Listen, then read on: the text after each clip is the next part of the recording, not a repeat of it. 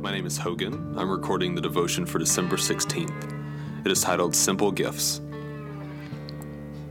Do not store up for yourselves treasures on earth, where moth and rust consume, and where thieves break in and steal. But store up for yourselves treasures in heaven, where neither moth nor rust consumes, and where thieves do not break in and steal. For where your treasure is, there your heart will be also. Matthew chapter 6, verses 19 to 21. It was a few days before Christmas when I saw the homeless man walking through the alley behind our office building. I had seen him many times before as he wandered through the neighborhood looking for cans to sell.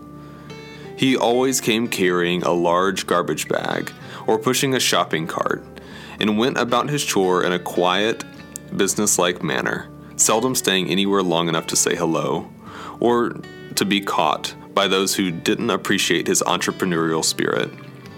On this particular day, when I saw him in our back parking lot, I remembered that I had a large bag full of cans in the trunk of our car that I'd been meaning to drop off at a recycling center for weeks.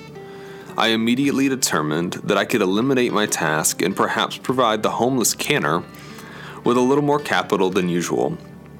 He had been wary when I popped out of the back door of the office and got his attention, but I assured him I meant no harm.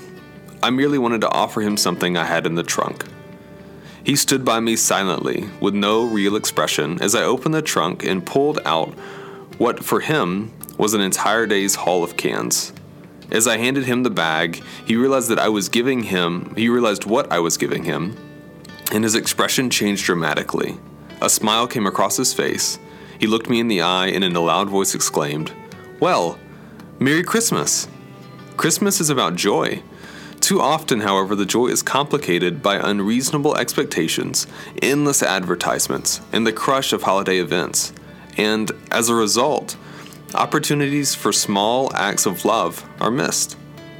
But in that brief moment, the homeless man taught me that the joy of Christmas can come in the simplest ways when we seek to cross the barriers that divide us from one another. Let's pray together.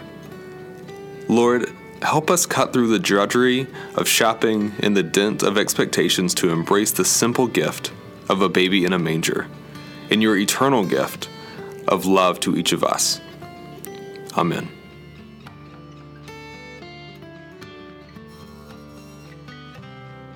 We want to thank you for listening to today's devotion.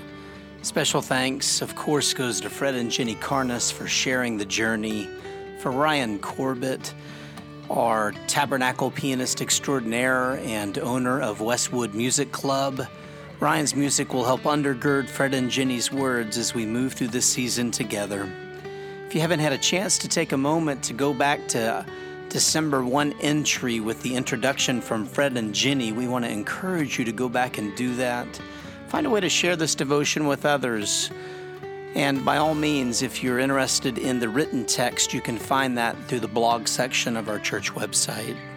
Hope you're having a fantastic Advent in this season of reflective anticipation.